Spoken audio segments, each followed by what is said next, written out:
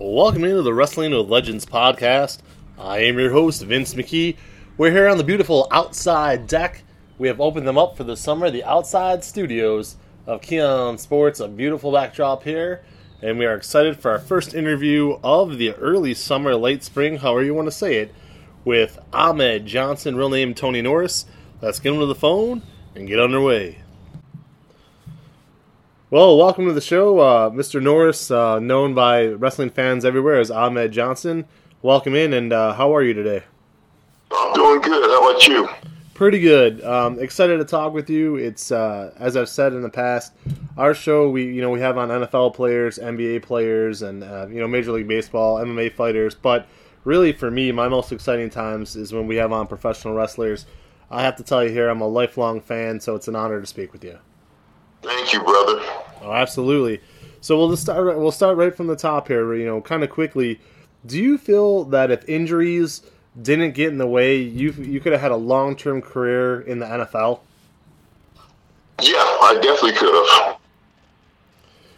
Is it something that was it hard to accept when you had a I don't want to use the word retire from the NFL, but kind of give up that dream? Yeah, it was real tough, man. But I wasn't expecting it. It kind of came out the blue.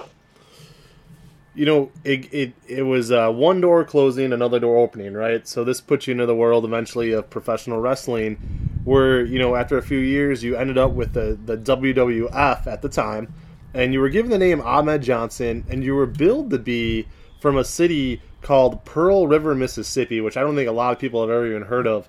Who kind of came up with the name Amed Johnson, and why Pearl River, Mississippi? Vince came up with it, and why? I never even been to Mississippi, so I don't know. I wouldn't know Mississippi would hit me in the face. Yeah, I don't think a lot of people would. We're up here in Northeast Ohio, so we're pretty far away from that ourselves. We're only a few months into your run, though, with WWE. You had already slammed Yokozuna, right? They put you into a Survivor Series match alongside Shawn Michaels, Scott Hall, some of the biggest names in the company. Why do you feel you received such a huge push so early on? I think Vince liked the way I was building. The intensity that I had was, he couldn't match that. Even today, they try to match that intensity, and they can't find it. The closest they come to, I should say, was Brock Lesnar. Yeah, I would have to completely agree with that assessment. So I have to ask you a question. A lot of the questions will be, very professional here. Gotta kind of ask you a silly one right off the bat, though. How heavy was Yokozuna? Oh, man. Yoko was in like almost the 700s then. Did you... Picking him up, man, was like picking up a Volkswagen. God, I believe it. How do you train for something like that? You just work out in the weight room, man, and build your body up to it. Because when we did it, everybody, they were jealous of the new guy coming in. I was getting this big push, and most of the boys were very jealous. And Yoko was one of them. So I remember I went and told Yoko what Vince wanted me to do. And Yoko said, well, I hope you can get me up because I'm not going to jump for you. And he did just that, man. He didn't jump at all. That was pure strength getting him up. That's incredible. It's incredible. At, WrestleMania 12, and everybody knows the WWE and Vince McMahon, they build everything around that WrestleMania show. They put you on the opening match, alongside, Jake Roberts, and you're in this, a pretty big match right off the bat at a WrestleMania. One of the guys standing across from you in the ring was, I still call him Big Van Vader, but in WWF he was Vader. How physical was he? Because a lot of people have said, wrestling against him was very difficult because of just how brutal and physical he was. Well, my best match was with Vader, and let me tell you why. It's because he told me before we went out, he was like, brother, I'm going to lay him in there, so I don't mind you hitting me back. You can lay yours in there too. But the fact that he told me that he was going to do it, and I thought he was joking until I got put in the corner and he started hitting me with them arm shots he does. And brother, he laid him in there big time. But I love wrestling somebody like that, man. That made my day. Yeah, I mean, it's pretty incredible for the fans to watch that, too, because it has that genuine, authentic feeling to it. You know, I have to ask you as well, on the same card, okay, they moved the title from Bret Hart to Shawn Michaels. Do you feel at that time, you know, looking back at it, and hindsight's always 20/20, looking back at it, do you feel that Shawn Michaels at that time was ready to carry the main title and had the maturity level to do it? Because there's a lot of stories about him being difficult to work with back then. Yeah, I spoke to Shane Douglas about a week ago, man, and Shane was telling me how he screwed him over. You know, because him and Shane Douglas was friends in the beginning, and then Shawn Michaels screwed him over, man. Yeah, I mean, there were many times where Shawn wouldn't drop the belt, and he would, you know, have a fake injury or some sort of crazy storyline would come up where he just want to give up the belt. Well, let me tell you the story that I got back from when I was supposed to get the belt from Shawn. Shawn told Vince that the audience wasn't ready for a black champion. That's horrible. Yeah. So that's why I never got the belt from him. I was scheduled to take the belt from him. Well, the one thing you did do, which I thought was pretty unique, is they put you in what I feel to be an extremely difficult storyline. And let me explain why. Your first big singles feud that really put you over the top was against Goldust, Dustin Rhodes, okay? You know, they pushed a lot of the wrong buttons with this guy. This was in 1996, folks. You know, everybody listening at home, I want you to understand, this is in 1996. This is not in, you know, the 2023 era where we live now, where it seems like freaking people can do whatever the hell they want and get away with it. Back in 96, you know, a level of respect was still shown, but for whatever reason with Goldust, I mean, they had you give him mouth to mouth. They had this guy touch you. It was just, for a fan, I hated it. I thought it was gross. How difficult was it for you to have to put up with that kind of stuff? Well, you know, first of all, Goldust did that mouth to mouth without even telling me. We had rehearsed it, but it was going to be on live TV. And we rehearsed it where he puts his hand over my mouth and he kisses his hand, like getting mouth to mouth. And then he knew we were on live TV, so he thought he would, you know, play ha-ha and do it for real. So that got to freak me out, man. And when I got to the back, he was already gone, you know. But let me tell you my wrestling Goldust, man. He's one of the best performers there is out there. I think his character and him as a wrestler is probably one of the most underrated wrestlers of all time. You know, what he was able to do. Because, again, you know, he took a character that was so easy to hate and made people eventually cheer for him. So absolutely agreed there. You know, really the most obvious question I'm going to ask you, and I think everybody probably asks is this question here. You know, truly though, what did it feel like to become the first African American singles champion in that company's history? Because that's a pretty big deal.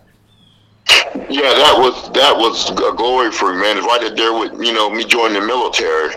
That was man, it was just an honor. And it was an honor in the military because I graduated most distinguished honor graduate, which was number one in my class out of 2,000 soldiers. And, brother, it was an honor then, and getting the Intercontinental belt was the same honor to me. Well, that's incredible, and thank you for serving our country. Thank you. Thank you.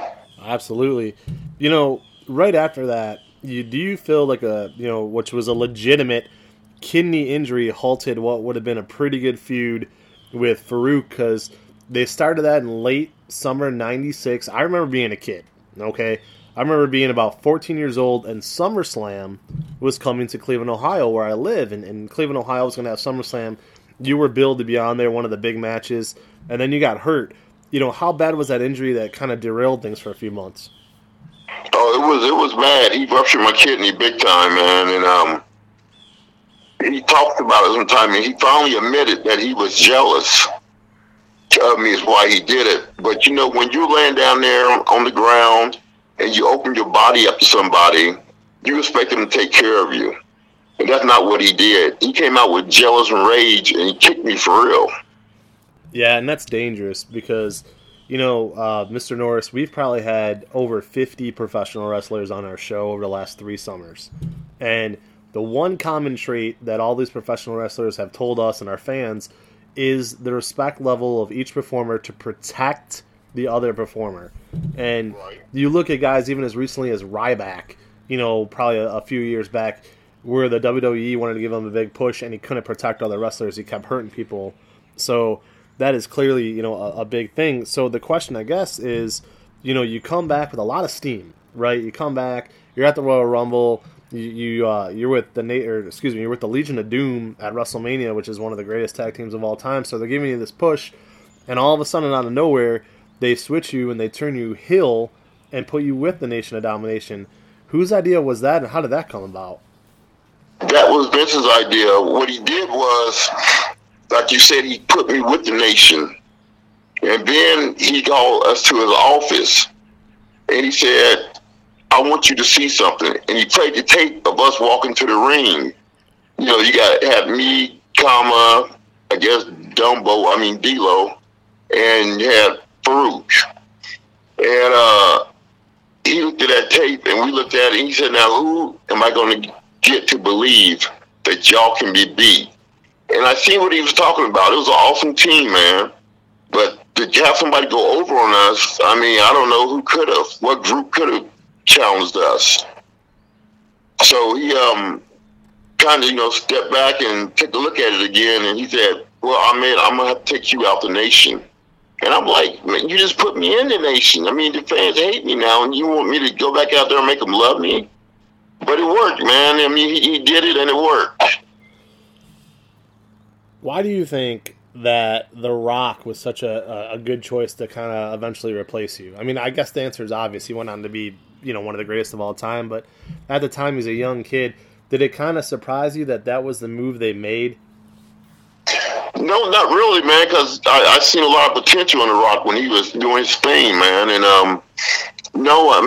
I think it was a good move. So one of the biggest things, again, and thank you for coming on the show. We only have a few questions left here, so we appreciate you very much taking the time to speak with us and our fans. One of the things that really jumps out to me, and I've already touched on it, I think, 2 different times with Goldust taking that liberty, and then Farouk, kicking you. Again, one of the biggest things is trust in your opponent, and also the booker, the promoter, the writer, however you want to put it. During this stretch, there's the infamous Montreal Screwjob. You were there that night in Montreal. What was the scene, behind the scenes? Were you stunned by what was happening? And did that cause you to have, even a little bit of mistrust for your employer? Oh, yes, it did. It made me have a whole lot of mistrust because Bret hadn't missed a match in 14 years, man. And you take somebody with that kind of, credibility and you screw them, it made a big mistrust in me as far as, upper management goes. But nobody knew what was going to happen. I didn't know it was going to happen. I'm pretty sure Shawn and his boys knew it was going to happen. They knew it was going to happen. But that was a screw job, man. It really was. Were you guys all watching it backstage, watching it develop? You know what? I watched it, and I thought it was part of the show. I didn't know it. They had promised Bret that they wouldn't let Shawn pin him in his own hometown. But they did it anyway, and it was the ultimate screw job for Bret. Here's the question, when I first called you a few weeks ago, that I've been dying to talk with you about. In late 1997, early 1998 with Bret Hart gone, in my humble opinion, okay, with the exception of The Undertaker, who's a legend and, was always there were 3 guys who up-and-coming, young, hungry guys who could have carried the company. Ken Shamrock, Stone Cold Steve Austin, and Amed Johnson. Why do you feel that Stone Cold was kind of the guy that they pushed to the moon over you and Ken Shamrock? He just had that believability about him, man. People like that. They like that, and Stone Cold was type of guy that could get over. He got over real good once they took him away from Ted DiBiase. He got over his own gimmick, and that was why they pushed him so much. Stone Cold Steve Austin, The Undertaker, Shawn Michaels, Amed Johnson, all from Texas. So is it safe to say that Texas has the best wrestlers ever? I think it is. And I think, too, if I'm not mistaken, that I want to say Dusty Rhodes as well. Yeah, Dustin's from Texas. That's awesome. WCW got Harlem Heat. Yeah. And I don't know who else is from Texas there, but there's a lot of Texas boys there. That's a good point about Harlem Heat. I have 3 questions left, and that's definitely that's actually one of them I'll get to in a second. But talking about your exit with again the WWF at the time, they had some crazy ass storyline where the Truth Commission was supposed to beat you up and drag you out, and it didn't make any sense, and then all of a sudden you were gone right after that was supposed to happen. If you don't mind, what kind of happened there at the end? Well, they were going to make the Truth Commission hang me from a rope, which I wasn't down with. Because in Black history, there's been a lot of hangings and lynchings and stuff like that. So I wasn't down with that at all. But that was their play. And I just couldn't get with it, man. Yeah, that's extremely racist. Yeah, extremely. Yeah. You got a bunch of little black kids look up to me and they see me lynched. That would have been, I don't know, man. It was just a dumb move on their part. I feel like in the Attitude Era, they took a lot of liberties and felt like they could get away with anything they wanted to do. But there were a few things that I think were over the line. I think that was definitely one of them. Yeah. So two questions left for you. The second to last one, you mentioned it. I'll say it again. I think a guy like Booker T is one of the best physical wrestlers of all time. In WCW, when he finally had a chance at a singles run, he absolutely tore it up. But, Vince Russo being who he is and different things in WCW being what they were at the time, kind of tried to mesh things together. They brought you in to that group. What did you feel about WCW at that time? Did it seem kind of chaotic, or did it seem like they would eventually right that ship, even though they never did? Well, you had your fashions like you did with the Click in WWF, and then you had your fashion with WCW with the NWO, and people don't realize how real that was. They really ran the show back there. But one thing I can say about WCW was the guys were a lot better to work with, and not one person in WCW complained about me being too rough or hitting too hard. I mean, I don't know if the boys were tougher in WCW or what the deal was. Here we are again in 2023. I've written articles for KeonSports.com, our website. So we have the show, and we also have a website. And some of the articles I've written, quite frankly, Mr. Norris, is about wrestlers who should be in the Hall of Fame that aren't. I believe you are one of those, and there's a lot of wrestlers who are in the Hall of Fame that I don't even think should be anywhere near it. So, here... Yeah, I mean, you should be in it. I don't understand. Like, to me, you're a first ballot kind of guy. Like, it's a damn no-brainer. So for you, like, is there a frustration level in there that they've completely kind of broken off communication and just never even offered it? Yeah, they never even offered it. I mean, Vince was mad at me when I left, and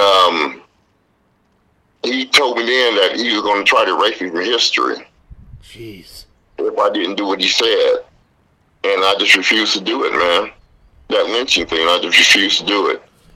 And it's ridiculous because, again, I could say this now as a 41-year-old, right? When you were in the WWF in '98, I was like 16, and it's crazy. 23 years have gone by, and to me, you would be every bit as popular today. Not the age we're both at, but if you were to take your gimmick, your look, your style, everything about you, and put it into 2023 WWE or even AEW, I kind of feel like you would still be amazing. Like, you would be a top star. I mean, they don't have guys like you anymore, that unique character. Right, something they don't do anymore, they don't bring jobbers in anymore.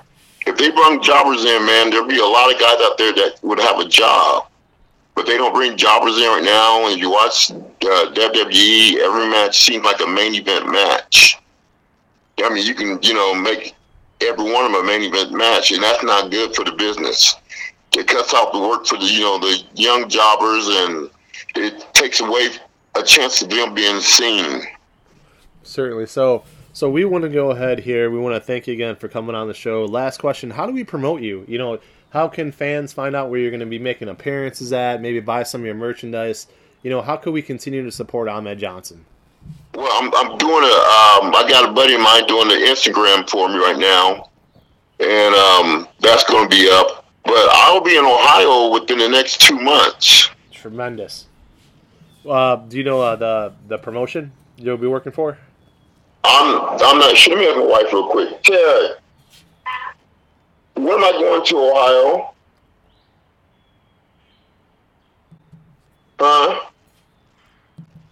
She's looking it up right now.